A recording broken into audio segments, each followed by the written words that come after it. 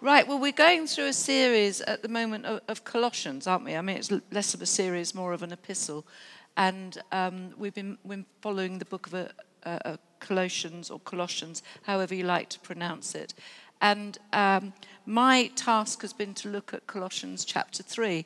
And it was a very broad mandate as to what I chose from Colossians chapter 3. And it was very difficult. So I decided to do it all. Okay, so we've got the whole of Colossians chapter 3. I'm not going to read it all, but you can do that because it's a very good book. But Colossians chapter 3 begins at verse 1, and it states this: "If you were raised with Christ, seek those things which are above, where Christ is sitting at the right hand of God. Set your mind on things above, not on the things of the earth. For you died, and your life is hidden with Christ in God." And then it goes on to verse 4 that begins, "Therefore." Okay? If you were raised with Christ, therefore. Colossians chapter 3 is a response, our response to a spiritual fact. The first 3 verses of Colossians chapter 3 lay out a statement of absolute fact. And the rest of the chapter is the required action of us, his people. Now, what I don't want to do at this moment is to say, God has done this, therefore we do this. Because it can sound like that. I want to remind us all at the beginning that we of ourselves can do nothing without that indwelling grace of God and without him doing that work of transformation in us. So there is something in the fact that we have been placed in Christ that then begins an operation within us whereby he realigns us to his will and purposes. And Colossians is all about that. It's a chapter that transcends culture, it transcends religion and philosophies. And the author of Colossians, I often think I want to talk about Paul, but actually the author of Colossians isn't really known. It's thought it could have been Paul. But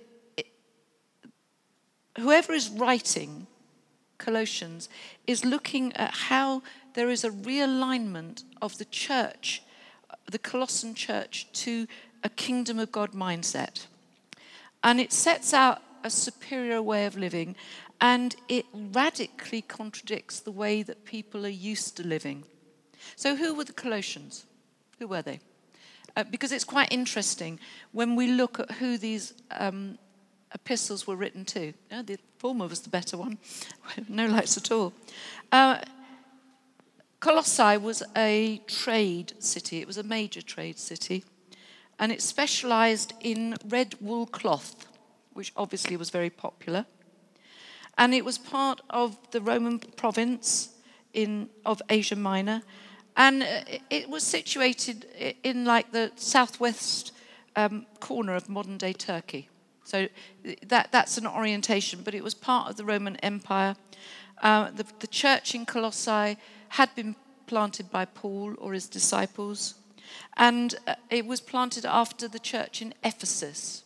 So it was part of that mission of going not only into the Roman world, but into places that were mainly comprised of Gentiles that had never, ever had anything to do with the God of Israel. And that meant that there was radically different mindsets and ideas about how to live.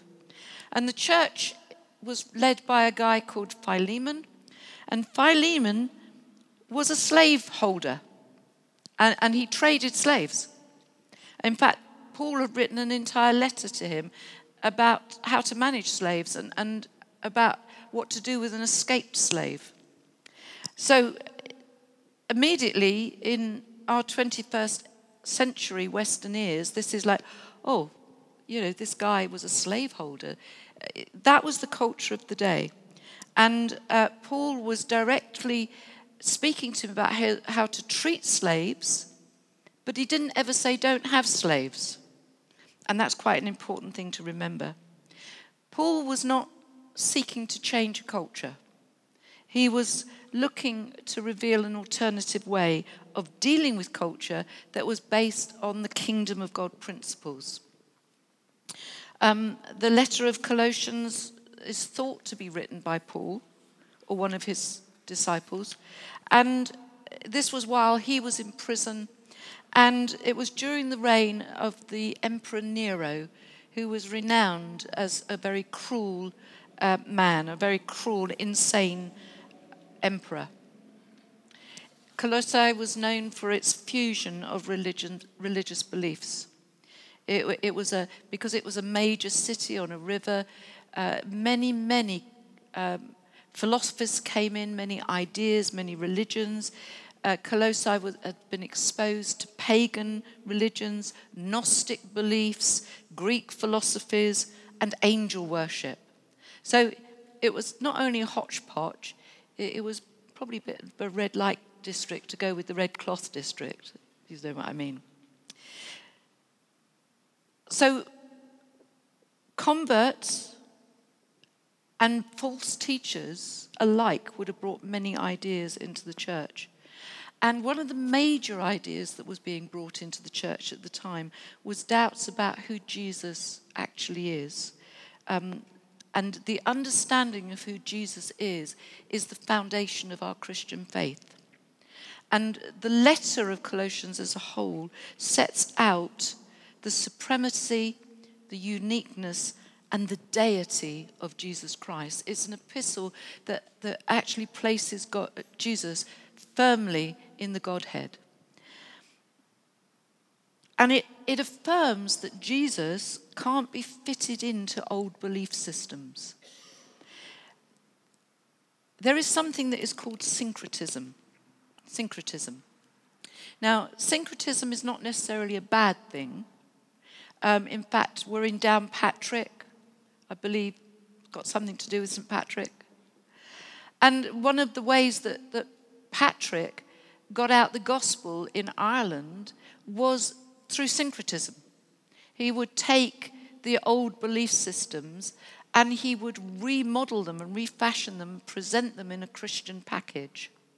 The syncretism that we were talking, that was being promoted in Colossae, was the bringing together of these pagan, angel-worshipping, Gnostic, Greek philosophizing ideas and sort of making a package out of them that at the end of the day was nothing like the gospel, and it was detracting from who Jesus actually is. So what we're seeing in Colossians is that Jesus can't be fitted into an old belief system, and that the cultural way of living in a system, in a town, in an area, that way of living and thinking and being matter, and we have to examine it. We can't fit Jesus into our lives. He fits us into his way and his life. And that's really important, because that is where the rubber hits the road. And that is where we go, I don't like this. I'm not even sure whether this is right. I mean, time and time again in the ministry that I have, which is in counselling and theotherapy, I have people say to me, well, that's our culture. And wherever I've been in the world, I've had somebody at some point say, but that's the culture. Paul, or whoever the author was not accepting that as an excuse. That actually, if our culture is clashing with the kingdom of God, then our culture has to be let go of. And we have to transcend our culture, and we have to transcend our nationalism in order to have the kingdom of God established in our lives and manifest in our lives. Jesus said that the kingdom of God needs to be within us. It's not something out there. It's not something that we are going to form out there. It's going to be the kingdom of God in us walking out there. We are the manifestation of the kingdom.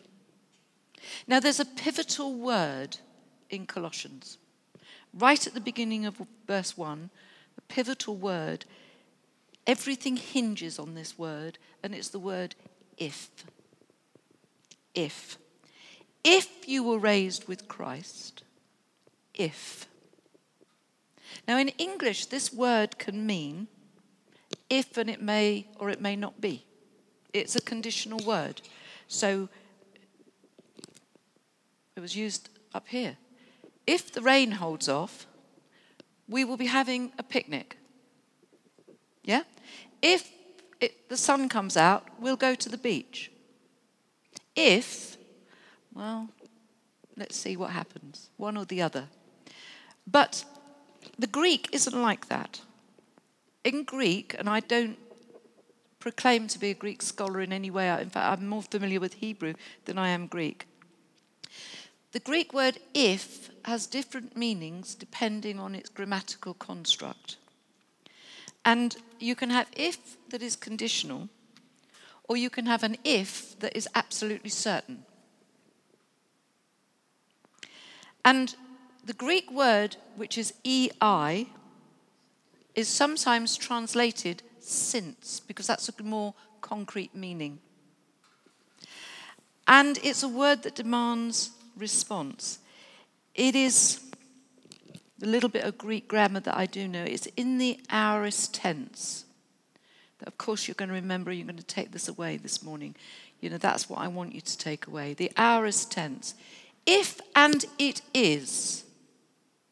So if you are in Christ, in this translation of Greek is if and actually you are. It's not conditional. You are in Christ. And how do you know you're in Christ? Well, actually, you do. If you don't know you're in Christ, you're probably not. Because when Christ gets a hold of our lives by the power of the Holy Spirit, I tell you, sooner or later we know it. Because that relationship through Jesus with the Father is something that is an experiential walk as well as an academic theoretical walk. It's about relationship. It is not about religion.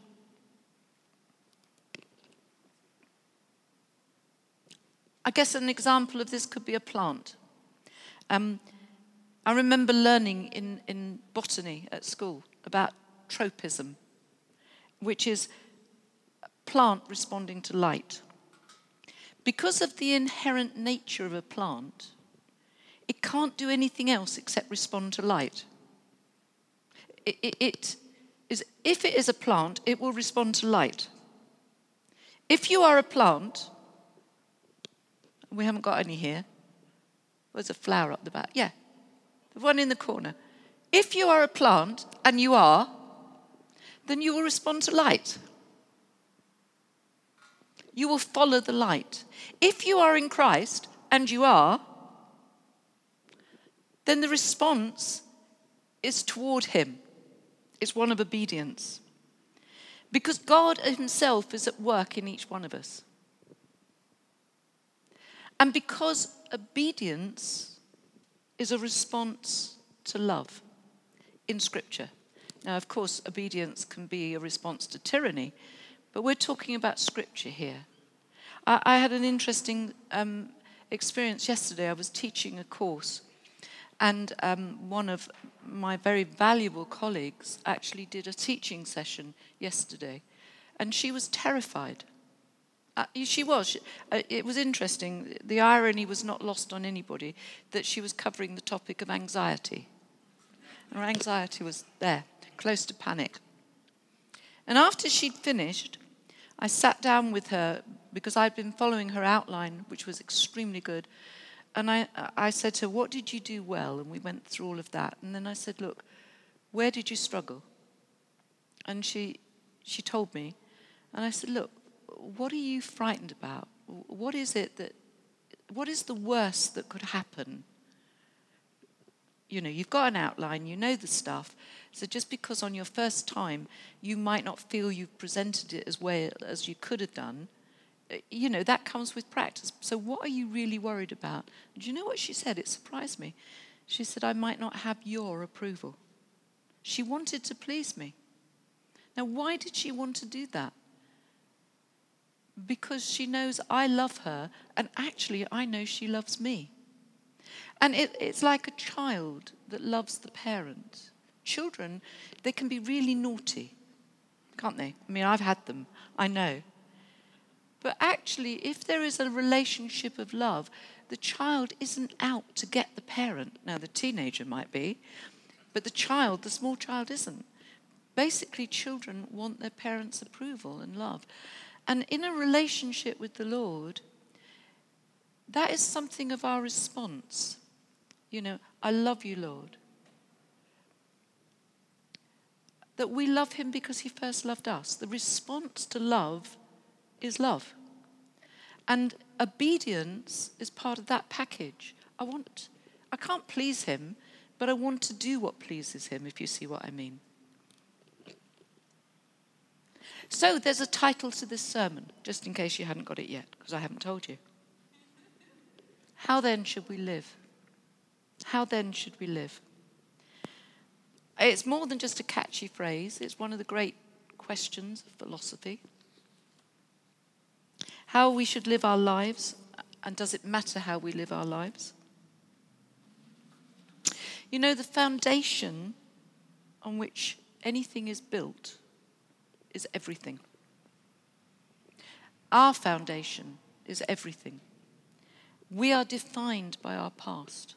We see that in our society, people struggle to escape from their past.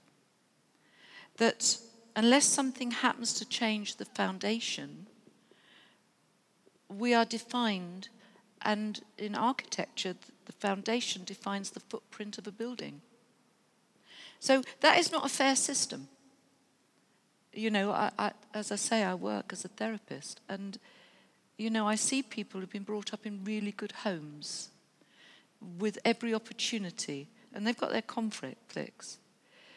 But they're nothing like the people that have been brought up in homes that have been abusive, homes which have been neglectful, where opportunities have been not been given, where everything seems to have conspired against that child growing up to have the opportunities of life, the breaks of life. And I see both those sociological backgrounds in people. And it isn't fair, is it, that the foundation should define the present and the future. But unfortunately, all psychologists and psychiatrists know that it does. Unless we have a change of foundation, we actually can't change our lives. Or there is very little change that can happen. Walls built without foundations quite simply fall down. Now, the author of Colossians tells us something amazing. We've been given a new foundation. We've been given a new platform. In Colossians chapter 1, verses 12 and 13, it says, He, which is our Father God, has qualified us to be partakers of the inheritance of the saints in light. Isn't that amazing? God has qualified us. I didn't qualify myself. He's qualified me. The Father in heaven has qualified. You couldn't get any better qualification. You can't get better validation than that, can you? I mean, if you've got a degree, this comes from the top guy.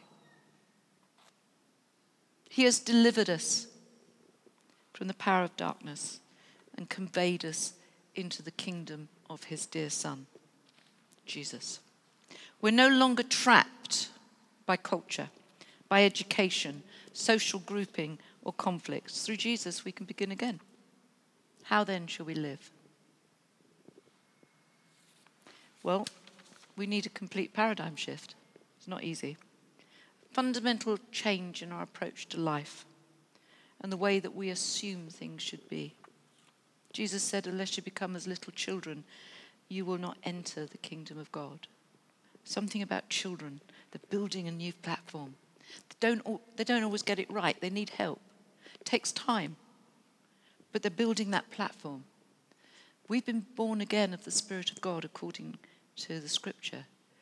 So it takes time to build that new platform. But we're being transformed. We're being realigned. We need to learn a new way of living. We need to accept that we need to learn a new way of living. We need to permit the Holy Spirit to question every area of our lives. Colossians gives us lots of things to think about. This isn't legalism. If you don't do it this way, somehow there will be lightning and thunder and lightning, and God will get you. You will lose something. You will be judged. No, the Bible isn't about that. There's no condemnation to those that are in Christ Jesus. But we've accumulated many issues over the years, and God is saying they have to be addressed. And Colossians begins to address the three majors of life, three major areas. It addresses how we deal with ourselves, it addresses how we deal with others, and it addresses how we deal with God himself. In verse 5, it tells us, put to death your members. And the word members in Greek means to mould in clay, and it refers to parts of the human body. And particularly, verse 5 speaks to us about how we manage our bodies. And again, in particular, it refers to sexual issues. Now, it can refer to anything that pollutes and corrupts our bodies, whether that is alcohol or drugs or gambling or wrong behaviours, but it particularly speaks to the sexual areas of our lives. And in looking at some of the words that are being used, a lot of it will refer to something, and I'm going to classify it here as pornography. According to research, pornography is on the rise, with millions of men and women addicted to it. It's not just a male problem. Should we be speaking about this in the church? Well, the author of Colossians did. The Bible speaks to us about the sexual arena of our lives. Pornography is not new. In the Roman Empire, it was considered normal, maybe much as it is today on social media. We're bombarded with sexual images. And with the internet, pornography is so easy to access. I've talked to boys and men, in the past when magazines were hidden under the mattress. But now it's just a click of a button away, And so much about pornography is considered to be normal, but it isn't.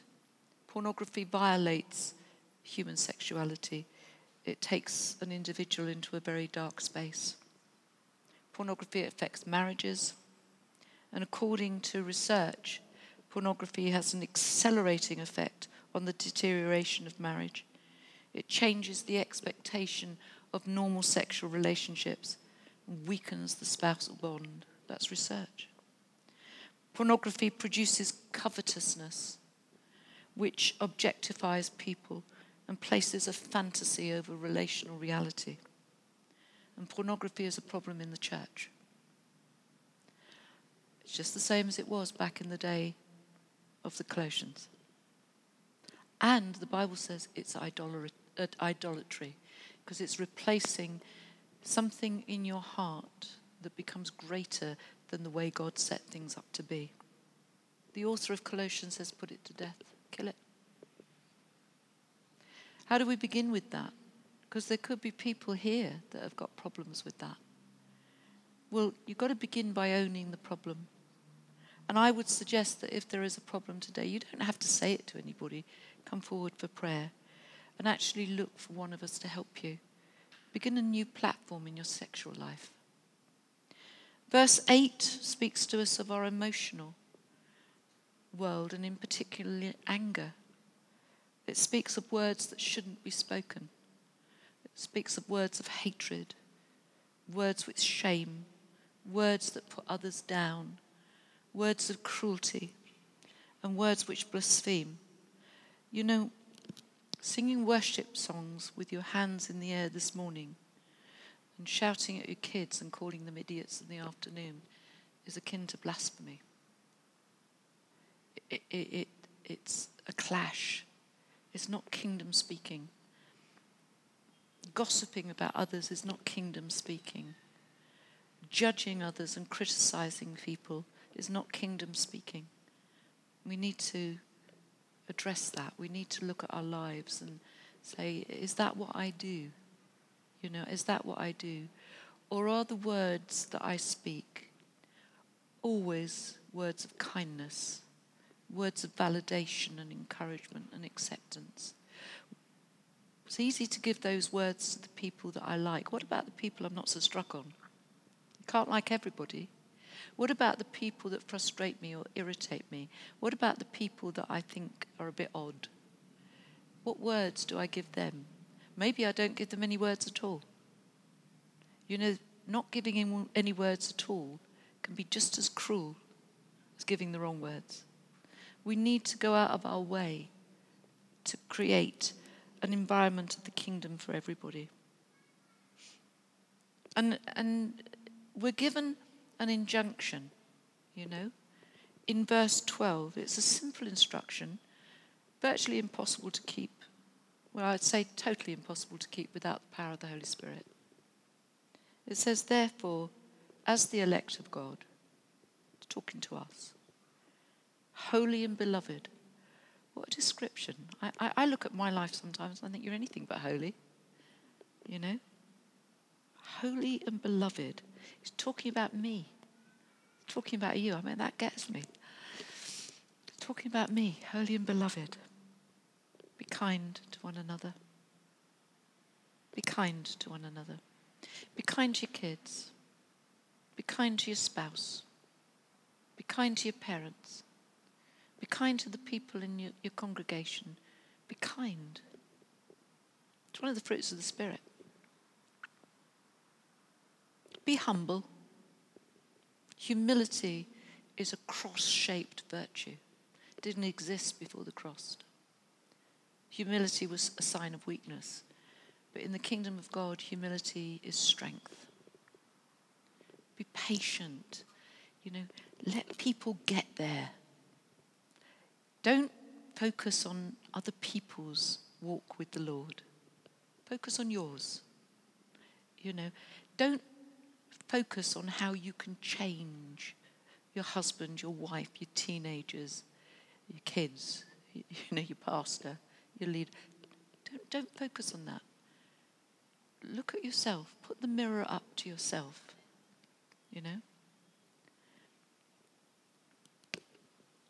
Be patient with one another. And be tender-hearted. Let God do something in here that melts you.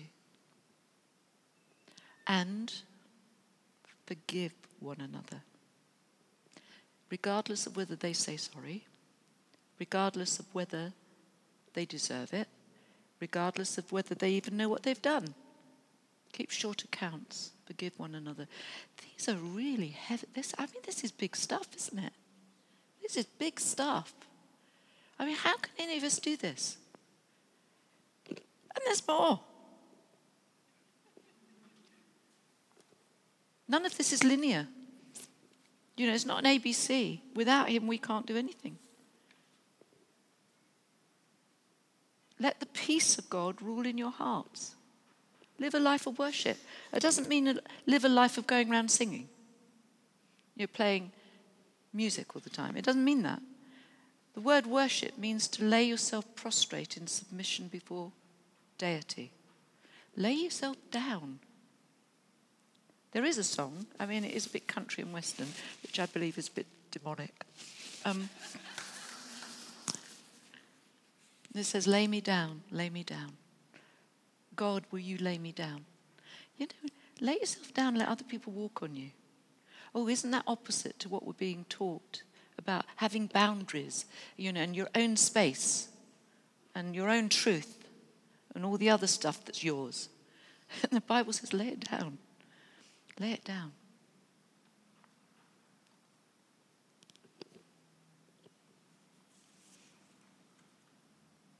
You know, when we start to allow the Holy Spirit to do these things in our lives and we become more aware, and that begins at the point of salvation. God is at work in us, his wonders to perform. We find that things need to start to shape up. Marriages shape up. They need to start to shape up. And if they're not shaping up, we need help with that. And we see that Colossians reveals the structure of Christian marriage. The structure of male and female is revealed. We don't like this in 21st century Western world.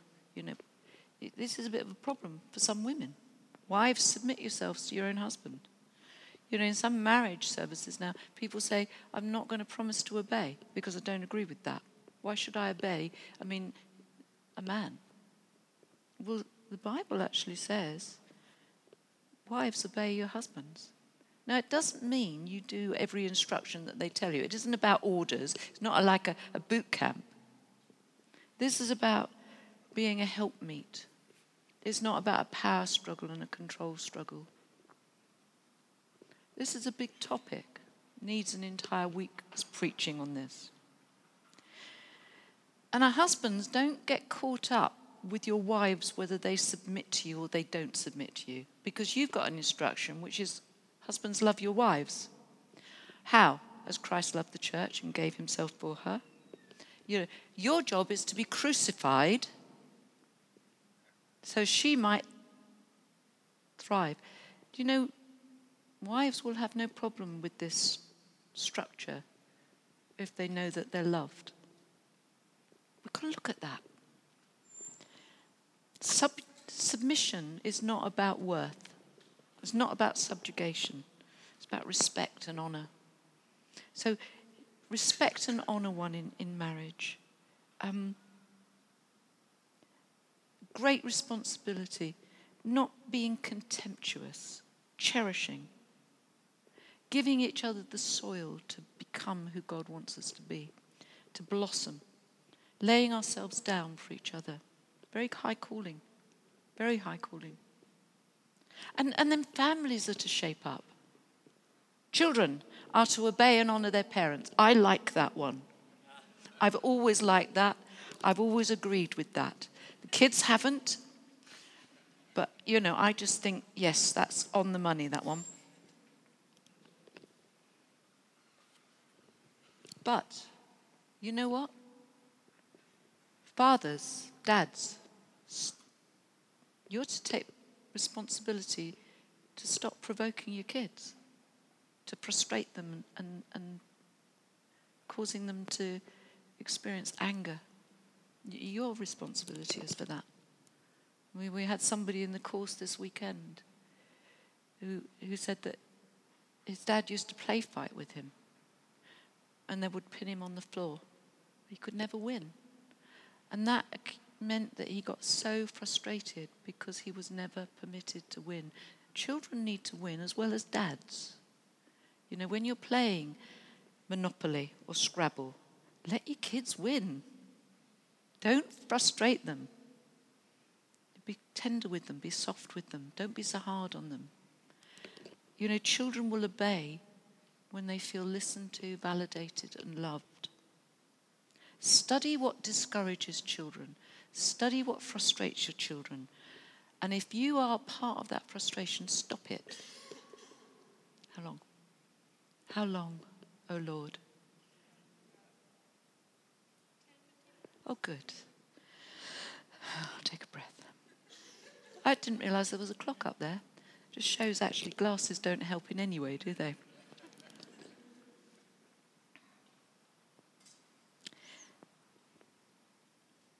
Be overt in encouraging, validating, praising your children. Communicate emotionally with them. Tell them that you love them. Communicate security and love. And when they're distressed, instead of telling them why they shouldn't be distressed because it's not logical or normal, you know, use what God has given you to take them and hold them. Children don't require much. And finally, there's a word in Scripture about slaves. Now, of course, that doesn't occur. It doesn't have anything to do with us, does it? A word about slaves, how to treat you slaves. Because we don't have slavery now. So we can gloss over that bit and not see it as relevant to us. But actually it is. Because the church is full of slaves. In fact, society is full of slaves. The Bible says that we're all slaves. We're either slaves to sin or we're slaves to righteousness. But we're all slaves. Slaves to something. We're slaves to our own issues of control. We're slaves to our own conflicts. We're slaves to our fears. We're slaves to our anxieties. Oh, we're slaves to so many things. What it would be good for each one of us to be able to say is, I'm also a slave to Christ. I am a child of God. And being a child of God does not mean being free. It means that you become a slave of righteousness. Look at that. So let's see what the author of Colossians says to slaves. Us. It says, become obedient to God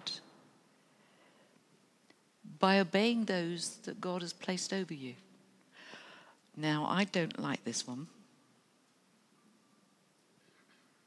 Who's God placed over me? Who's God placed over you? Well, the first thing that came to mind was earthly authorities. My son is a police officer. My middle son is a police officer.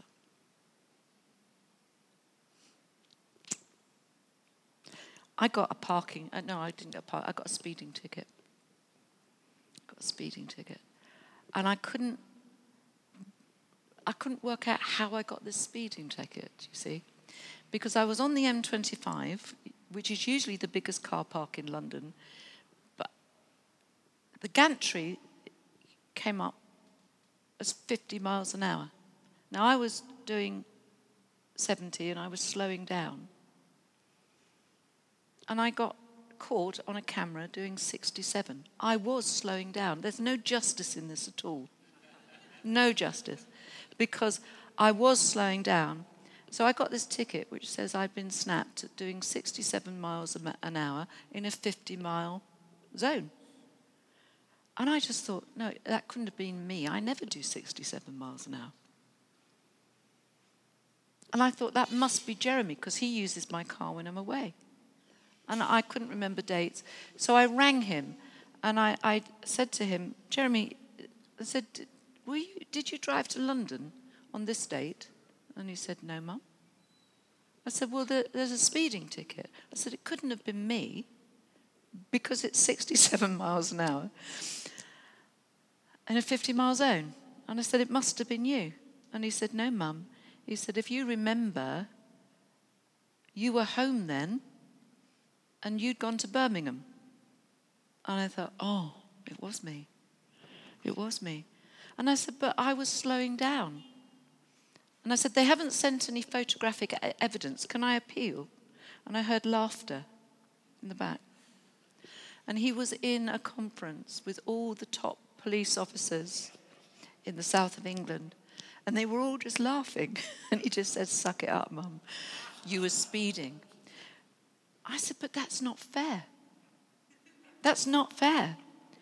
I said, I could have understood if they'd got me on the M40 as I came, because I was on the M25, and the M40 comes down onto the M25. So I was doing 110 then. That I would have accepted.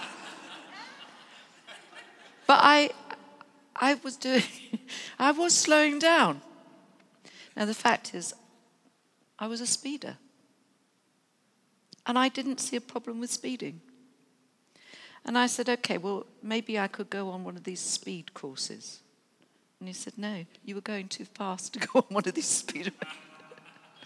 You've got to pay the fine. And you've got to have the points on your license. You've got to take the consequences. So I chunted. But I couldn't get away, I couldn't get past it. I had broken the law. I had disobeyed the earthly authorities over me. Nowhere in Scripture does it say, if you agree with the earthly authorities. See, because I don't agree with this at all. See, my car tends to do its own thing. But do you know what? It taught me something. That actually, if I keep breaking the speed limit, I could end up losing my license. I could actually be in serious trouble if I was in an accident. But I would continue to have consequences. It would be costing me. And eventually, it would catch up with me in a very serious way. You know, that 6 points on my license is going to affect my insurance. It's going to hit me. And I thought, okay, I can continue because I'm not under law, I'm under grace. But actually, Colossians says, be obedient to those that God has placed in authority over you. Look at how you don't try and beat the system all the time. Become obedient to that. And then another one, your church leadership. Church leadership. You know, when we first join a church, we can think everything is wonderful. And then you get to know the elders and the pastor. And then they upset you. And they don't do it your way. And you don't agree with them. And they are unfair. And they're screwed up. And they need help. And they should be coming to see me more regularly.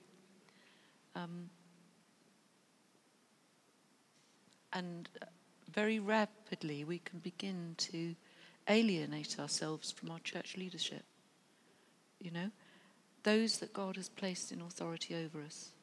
Church leaders, you know, those of us that stand up the front, those of us that rule our churches are just human beings. Some of them have had a calling placed upon their life that they just don't really want. They just don't think they can measure up to. In fact, I don't know that I've ever met a real leader in the church that feels that they're worthy of the position up here. Not at all. It's like, what, me? It's like Moses. Remember when Moses got the call of God upon his life? And he said, please God, send somebody else. If you're ever in eldership, if you're ever in leadership, if you're ever a preacher or a teacher or a worship leader, sooner or later you're going to utter those words. Please, Lord, send somebody else. I just don't need this. Blow that for a game of soldiers. Why? Because we are fighting constantly against the people that we're wanting to serve. Now, whether we serve well or whether we don't serve well is we need your help, you know? We need your help. Be obedient as slaves, because your leadership are also slaves. They're also slaves. In the same way as they're slaves to righteousness and Christ, they're also slaves to their own conflicts and their own culture. And they're in this process, the same as you. And, you know, most of the time, they might be half a step ahead. You know, we'd like to think that they're pioneers and they're leading us into the promised land. Most of the time, they've lost the sat-nav. You know, it's by grace. Be kind to slaves. Remember you're one. So how then should we live? Well, you begin with a new foundation. If any man be in Christ. Is that word for you? If, and I don't know if I am, I may or I may not be. Make it certain.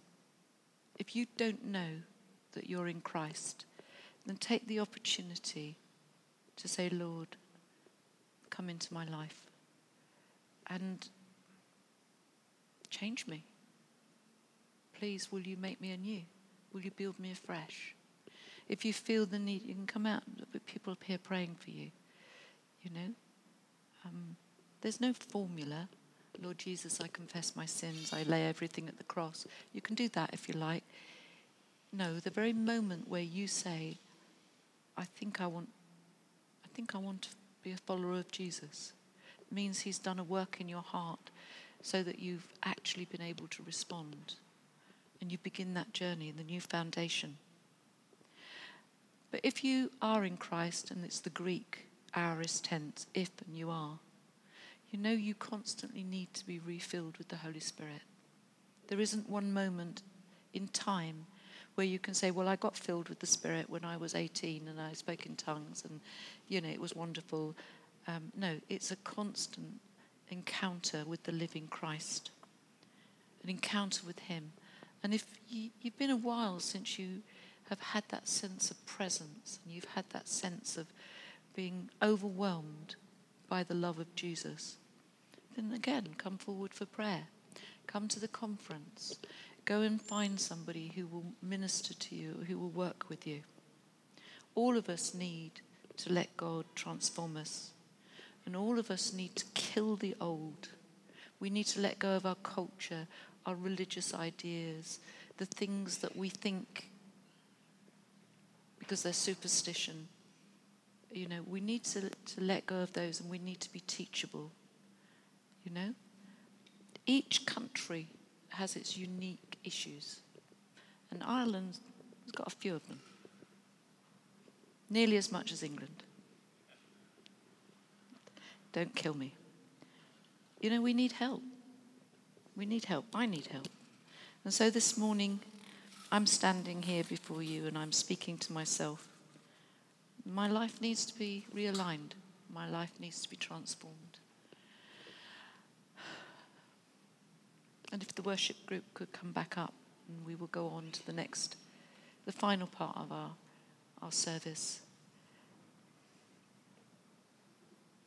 Ask him to help you, and go home and study Colossians chapter 3 and say, Lord, will you so change me that my life is realigned so that it comes into that alignment with what your word says. Make me the person you want me to be, not the person that I want to be. We will find out it's the same thing in the end. You're the person that God wants us to be. When we get there, we think, yeah, that's what I've always wanted in my life. Because what we're searching for is not a thing or a dream.